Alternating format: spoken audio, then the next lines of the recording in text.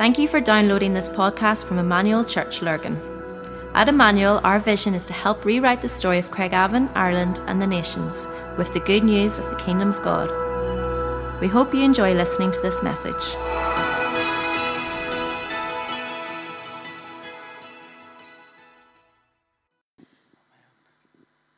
Thanks, Tash, and good morning.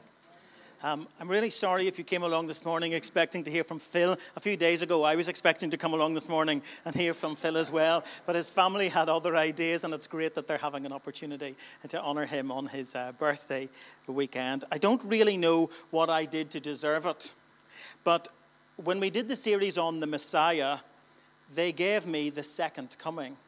No pressure then.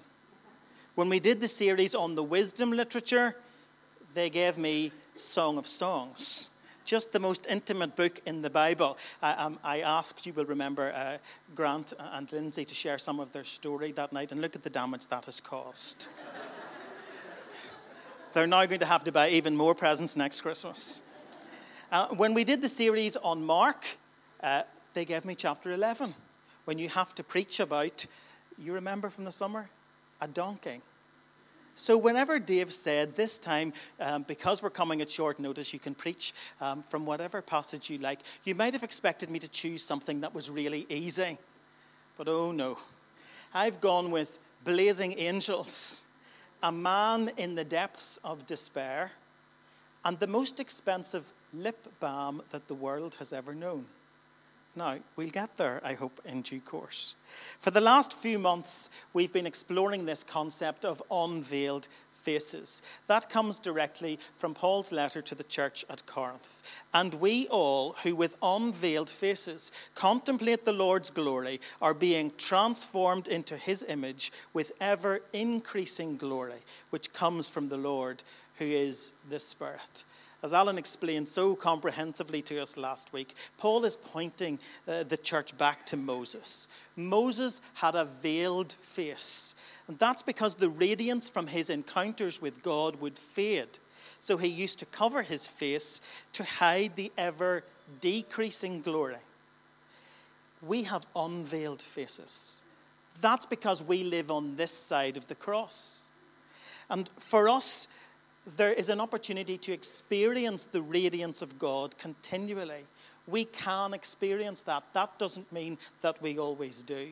And that's what we're really going to think about this morning. What is it perhaps that prevents us sometimes from having the veil lifted? What prevents us from stepping into the thin place? But we weren't the first people to have the unveiled face experience. You see, once or twice God permitted Old Testament believers to experience his presence in the transformational way that we have an opportunity to experience it today. Old Testament believers like Isaiah. So turn with me for a moment to Isaiah chapter 6.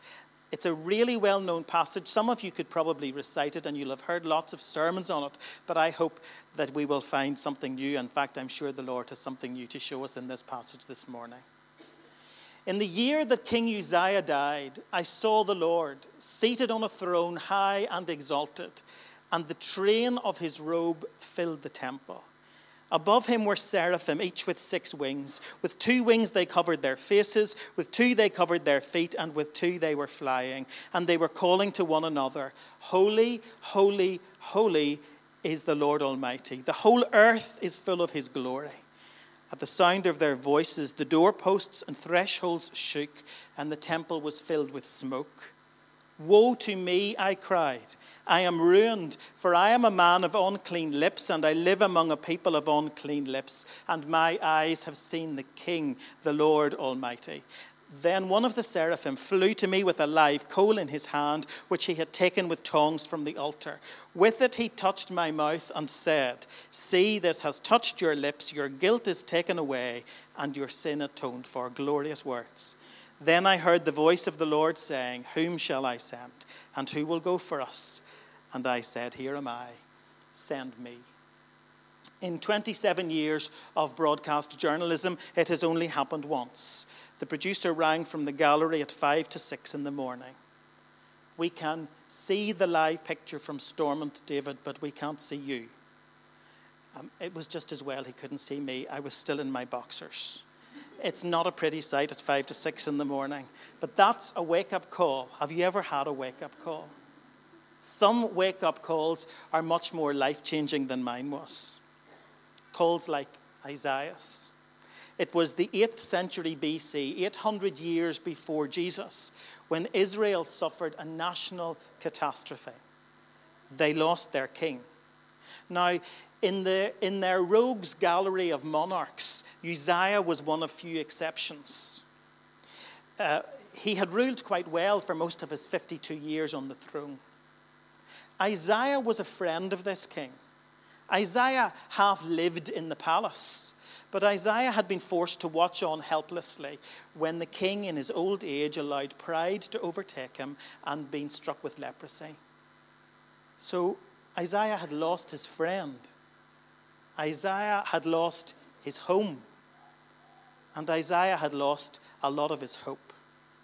But from that lowest point in his life, God would raise up a man who would become the greatest of the Old Testament prophets. What Shakespeare was to literature, what Beethoven was to music, what Michelangelo was to art, Isaiah was to prophecy. No other prophet of the Old Testament is quoted more often in the New. How did he become that effective? Well, I'm going to dare to suggest he became that effective by having an unveiled face experience on the Moses side of the cross. It radically changed his life. I wonder, are we prepared really to have our lives radically changed? Are we really prepared to have our lives turned upside down? In the year that King Uzziah died, Isaiah saw the Lord. Now pause just right there. Who did Isaiah see? Look at verse 3, right down the bottom of the screen. In the Old Testament, the word Lord is usually spelt with capital letters. Capital O, capital L, capital O, capital R, capital D. That's a translation of Yahweh, the Holy One, God himself. But in verse 1, right at the very top line, only the L is capital. That's a translation of Adonai, the sovereign one, the king, Jesus. This isn't a theophany, a vision of God. This is a Christophany, a vision of Jesus. We won't take time to turn there, but John 12 and verse 41 confirms that for us. Hundreds of years before his incarnation, hundreds of years before the very first Christmas, Isaiah saw Jesus. And about 100 years after his ascension, after his death, resurrection and ascension, we read in Revelation that John sees heaven opened. And where is Jesus? He's still seated on the throne, high and exalted. Exalted, Paul tells the Philippians, because God has exalted him to the highest place and given him the name that is above every other name, that at the name of Jesus, every knee should bow and every tongue confess that he is Lord. Do you get that? There is a day coming when every knee will bow and every tongue will confess that he is Lord. It's not a question of if, it's a question of when. Will we bow before him on this day as our Lord, or will we bow before him on that day as our judge? Exalted and then seated, the writer to the Hebrews tells us, because his work is done. It was done at the cross, and so he sat down at the right hand of the Father. Do you know what that means? It means it doesn't matter what happens in Parliament on Tuesday. Theresa May is not on the throne. Jeremy Corbyn is not on the throne. Jean-Claude Juncker, the President of the European Union, is not on the throne. Donald Trump, praise the Lord, is not on the throne. Vladimir Putin is not on the throne. Kim Jong-un of North Korea is not on the throne. Jesus Christ is on the throne this morning. He was high and exalted, and the train of his robe filled the temple. Now think back to the royal wedding a little earlier in this year. When Meghan Markle, now Duchess of Sussex, turned up at the church, all you fashionistas out there went, wow. We fashionistas just spent the next hour trying to figure out why anyone would want to drag half a carpet behind them. Well, in ancient tradition, I'm told the longer the train, the greater the authority. Royal brides have these lengthy trains to denote the fact that they're marrying heirs to the throne. The train Isaiah saw didn't fill the steps. It filled the temple. And I want you to note something. It didn't take the robe to fill the temple. The train of the robe was enough. In fact, the hem of the robe would have been enough. Remember the story of the woman who'd been bleeding for years and was healed because she realized that just touching the hem of his garment was going to be enough. His power filled the temple. There was no place where he was not. It's mind-boggling, isn't it? Well, maybe not as mind-boggling as the fact that that same power fills the room that we sit in this morning. There is no part of our lives, no part of our church, no part of our city where he is not. Imagine what would happen if we fully acknowledged that by fully surrendering every corner of our lives to him and inviting him to come and fill us with his Spirit. I'll tell you what would happen. Revival. 12 men filled with the Spirit changed the world. Above him were seraphim, each with 6 wings. With 2 wings they covered their faces, with 2 they covered their feet, and with 2 they were flying, and they were calling to one another, Holy, holy, holy is the Lord Almighty. The whole earth is full of his glory. What are seraphim? It's literally translated blazing angels. Fiery guardians of God's holiness.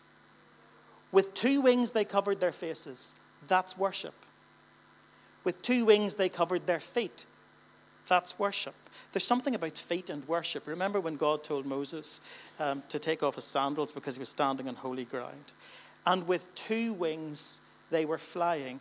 That's service. Now, have you done the maths there? Just 2 wings for service, but 4 wings for worship. I think that's called prioritizing presence. Worship is that important to God. And they only sang one worship song. They didn't have a whole set. Holy, holy, holy. When the Jews wanted to emphasize something, they used repetition. They didn't have bold font or italics on their laptop. Jesus often says, verily, verily, or truly, truly, literally translated from amen, amen. But on very few occasions in Scripture do we find this 3-fold declaration. Holy, holy, holy. He cannot be more holy. Don't you just love the fact that the worshipping angels are on fire? Remember that when you're tempted to think, this flag waving is a bit over the top in worship. There's no such thing as being over the top, too zealous, too on fire in our worship. And remember this vision whenever we're tempted to think, they're singing that song too many times this morning. When we got out of bed this morning, the seraphim were singing, holy, holy, holy. When we get into bed tonight, the seraphim will still be singing, holy, holy, holy, because he's worth it. At the sound of their voices, the doorposts and thresholds shook, and the temple was filled with smoke. Stone pillars, wooden thresholds, dead, lifeless, inanimate things began to move. Remember when the Pharisees told Jesus to silence his disciples? If they keep quiet, he said, the stones will cry out. Worship is going to happen whether we're in on it or not. And when it does, things happen. The cloud which had led Isaiah's ancestors in the desert, the Shekinah glory of God's presence filled the house. I'm so reminded of 2 Chronicles 5 when the people worshipped with such passion that the temple was filled with the cloud to the extent that the priests could not perform their service and had to sit down. Imagine our worship being passionate enough that the cloud descends and the preacher has to sit down because he or she doesn't want to interrupt what God is doing in the house. Why wouldn't we want to catch just a glimpse of this vision of Isaiah? What has made us doubt that God is still on the throne, that he is still this powerful, that he is still this holy? Is your marriage in trouble? Are your teenagers rebelling? Have you lost your job? Well, if you're in one of those places, let me just encourage you this morning to substitute Isaiah's wake-up call for your wake-up call. In the year my marriage failed, I saw the Lord. In the year my children went off the rails, I saw the Lord. In the year I lost my job, I saw the Lord. Because those are the moments when we're not supposed to give up. We're supposed to look up. In the year that King Uzziah died, in the middle of his brokenness, Isaiah saw the Lord. And then Isaiah saw himself. We know from the previous chapter that Isaiah was a very good preacher. He would have fitted in really well in Northern Ireland. All of his points begin with, woe. Woe to you who add house to house and field to field until there is no space left. Woe to you who rise early in the morning to run after your drinks and stay up late at night until you're inflamed with wine. Woe to you who draw sin along with cords of deceit and wickedness as with cart ropes. Woe to you who call evil good and good evil. Woe to you who put darkness for light and light for darkness. Woe to you who put bitter for sweet and sweet for bitter. Woe to you and woe to you and woe to you and woe to you. It just goes on and on. But he's just pointing the finger at everyone else. Look what happens when he comes face to face with God. Woe to me, I cried. I am ruined, for I am a man of unclean lips, and I live among a people of unclean lips. I'm no better than anyone else. The penny has dropped for Isaiah. I'm ruined, or I am undone. I think I prefer that in some of the older versions. I'm coming apart at the seams. Isaiah is in the midst of a mental, physical, and spiritual breakdown, total despair. Because until now, everyone had told him what a great guy he was, what a great preacher he was, patting him on the back. One glimpse of God's holiness, and he's a quivering wreck. That's a really painful place to find yourself. Such a painful place that we tend to avoid it by making ourselves little demagogues who reduce God into what makes us feel comfortable. People decide that God is just too loving to send anyone to hell. That there are many different versions of God available out there, but they will all lead us to heaven. That you can believe what you want and I can believe what I want. That there is no absolute truth about the creator of the universe. Now, I know we need to be politically correct and we don't want to cause ever unnecessary offense, but think about how absolutely ridiculous the any God will do approach is. Just imagine this morning there are two people in this gathering who go for coffee afterwards with a friend. David Blevins was preaching this morning. Oh, really? What's he like? Well, he's a 6'5" African American. No, he isn't, the other one would say. He's a little bald Northern Irish man. Now, imagine the friend who had not been at the gathering then replying, don't worry, he can be whichever each of you wants him to be. It's ridiculous, isn't it? We can't be other than what we are in truth.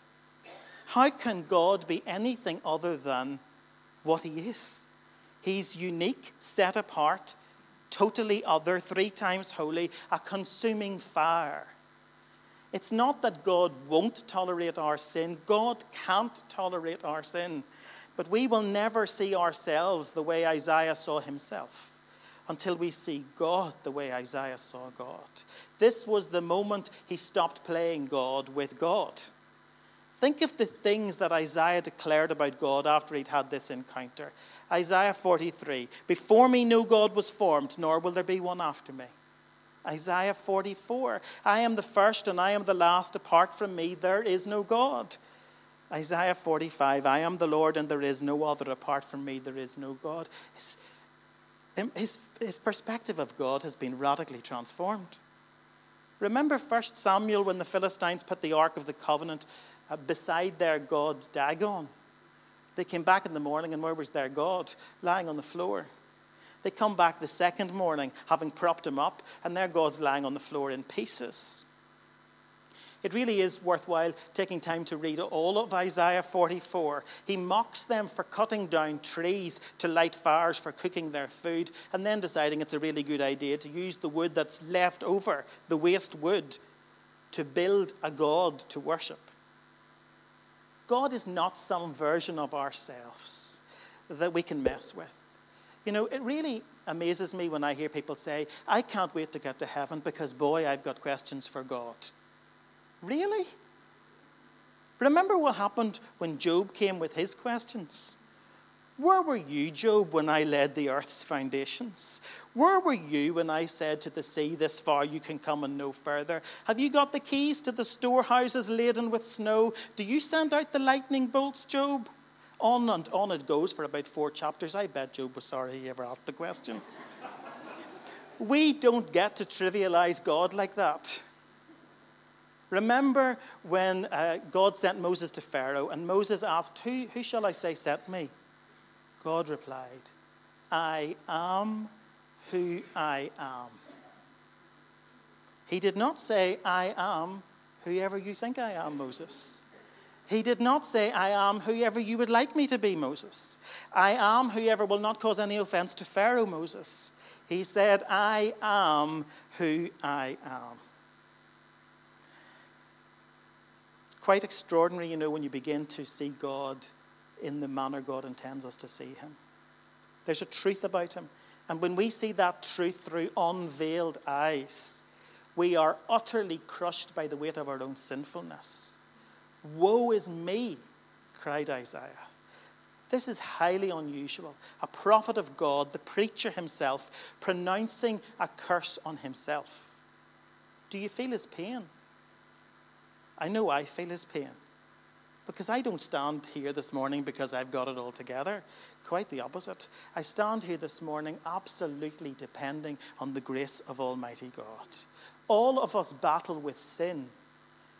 For me, it's one sin in particular. And for many people, it's one sin in particular. Our thorns in the flesh. And at times I've feared that my sin's going to be exposed and been really worried about what people might think of me. How ridiculous. Because it's never hidden from God. We become complacent about that because we try to put God in a little box. We need to rediscover our fear of the Lord. And I don't mean by that we need to be frightened of him. We need to restore our sense of awe and wonder of who it is in whose presence we meet.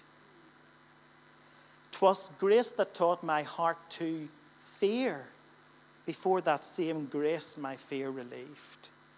The fear of the Lord is what? The beginning of wisdom. That's where it starts. Isaiah saw the Lord. Isaiah saw himself. And Isaiah saw the cross. Now, if we had the sound effect of screeching brakes, I would play them right now. Hang on a minute. The cross. This is 800 years before the cross.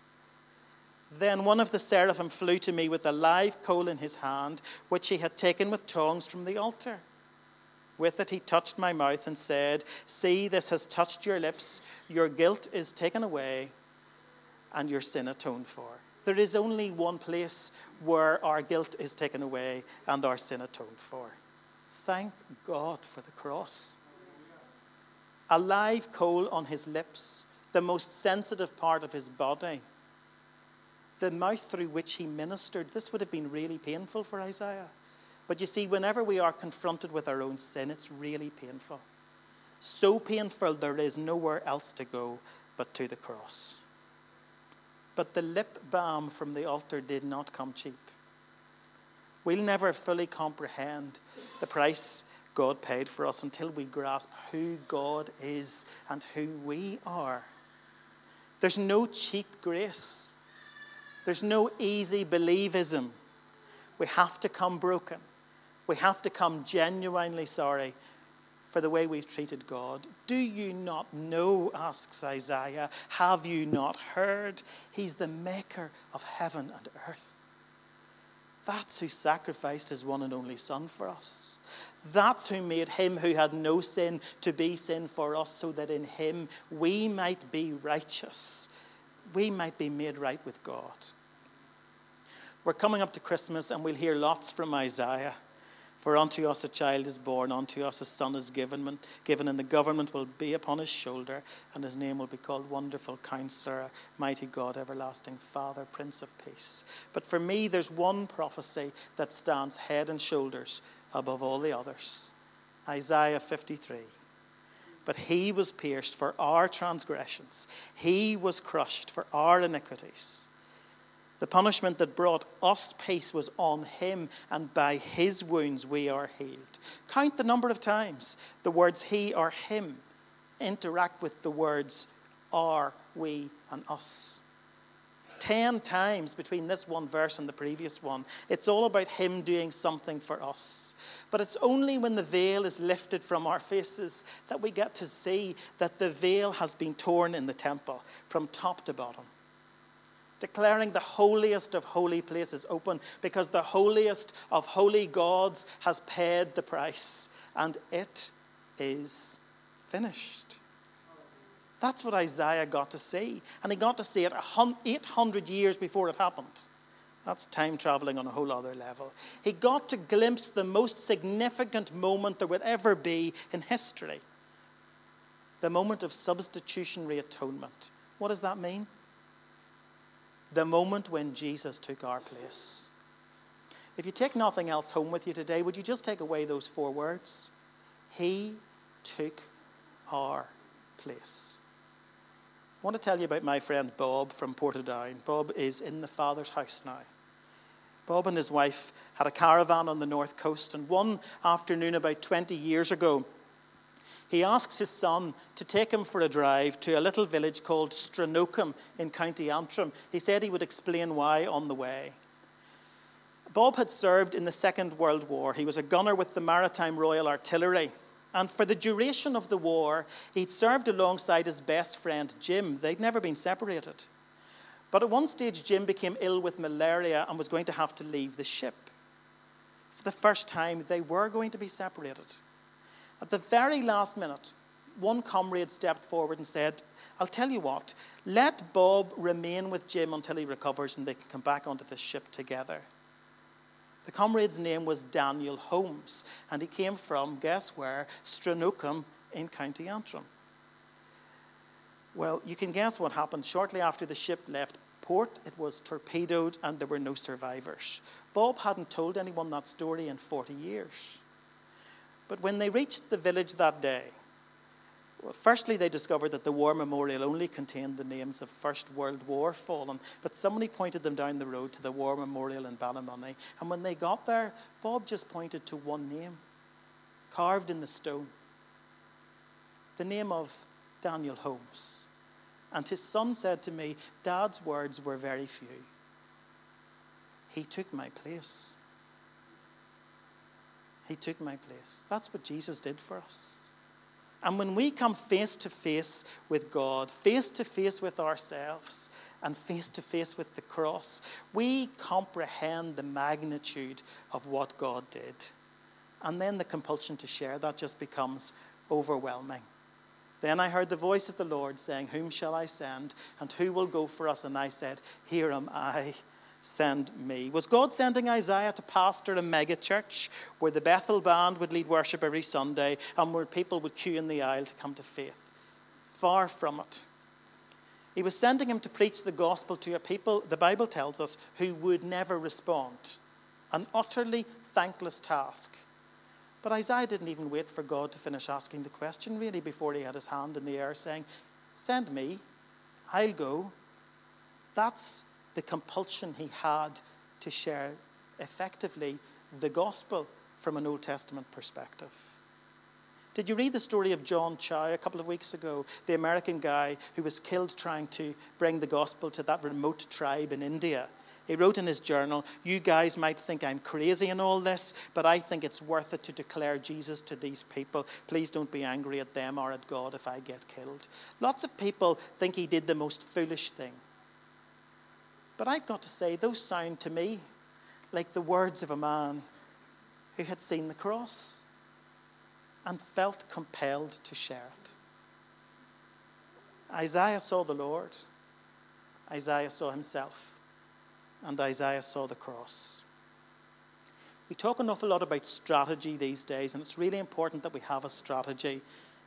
But did you ever think about the strategy of the Old Testament believers? Take Moses, for example. Let's just walk up to the edge of this Red Sea and see if it will split in two so we can walk through it. That's a really dumb strategy. Think about Joshua. Let's walk round these walls 7 times and see will they fall down.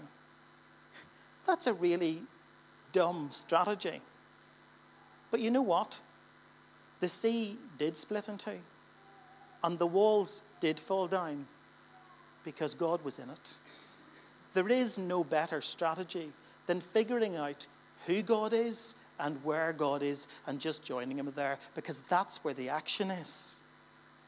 It reminds me of an assignment I had in Balmoral a few years ago. The Duke of Edinburgh had become unwell and been admitted to hospital, so they sent us there just in case the worst happened.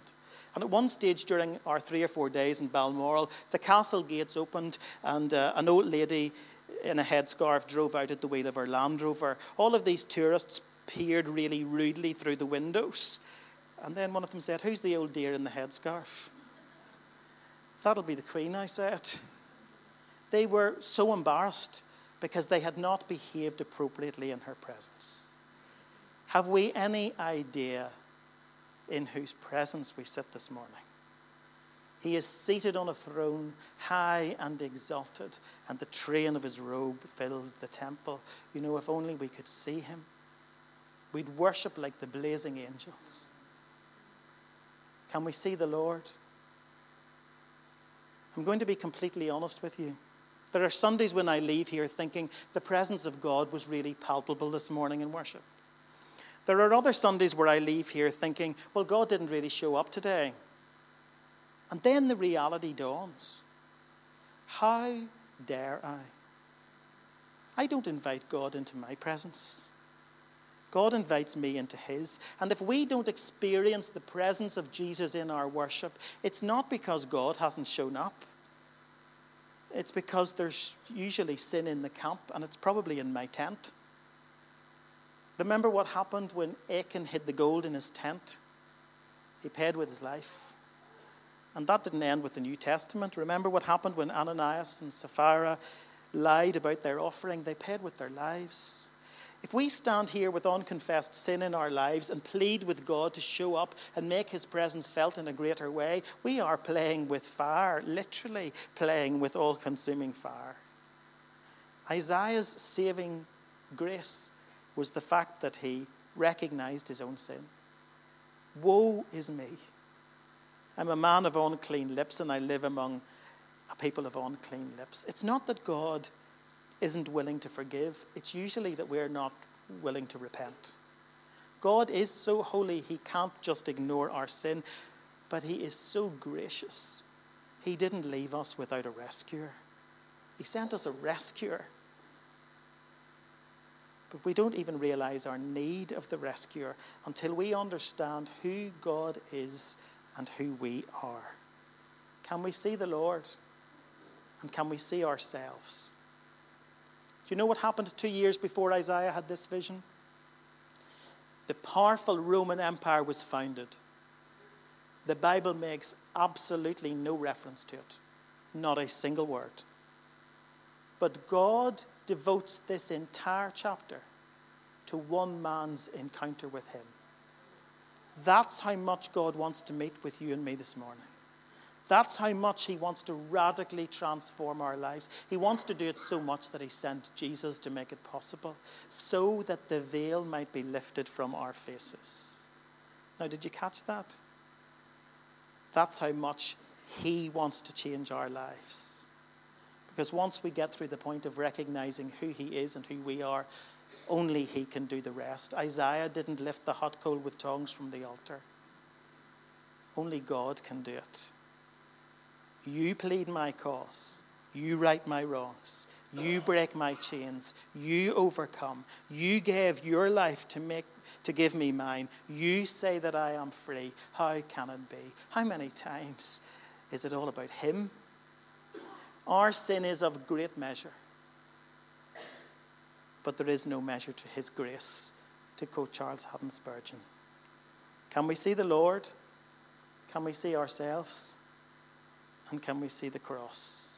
As the band come back just to lead us in a final song, I want to ask, could this be this morning our Isaiah moment? Could this be the moment when we experience God like we've never experienced him before? Just because we open our eyes? Could this be the moment when we're more honest about ourselves than we've ever been before? Are we ready to say, woe is me? I'm a man or a woman of unclean lips, living among a people of unclean lips. Could this be the moment when the cross becomes a reality in our lives to a greater extent than it ever has before? If that's the longing of your heart this morning, I can tell you it's the longing of mine. If it's the longing of your heart, hear this.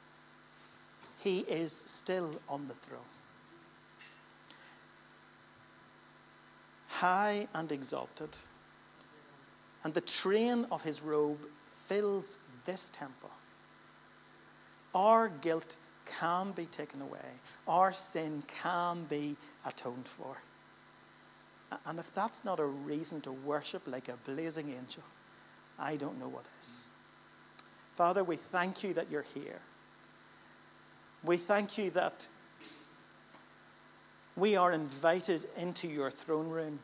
And we pray this morning that you would just increase within us the sense of your presence among us. Would you open our eyes to see Jesus? And give us the courage to stop playing God with God and to see ourselves for who we are. To be really honest and to talk to someone with us about the things that we need to do business with God about. To go and talk with the prayer team this morning. Give us the courage to do that, so that we will go through the rest of this day changed, because we've seen the cross for the first time, or we've seen the cross in a greater light than we've ever seen it before, in a way that enables us to say, Jesus, all of me, for all of you, to your honor and glory. Amen. We hope you enjoyed listening to this podcast. For more information about our church and all that we do, please visit our website at emmanuel-church.co.uk.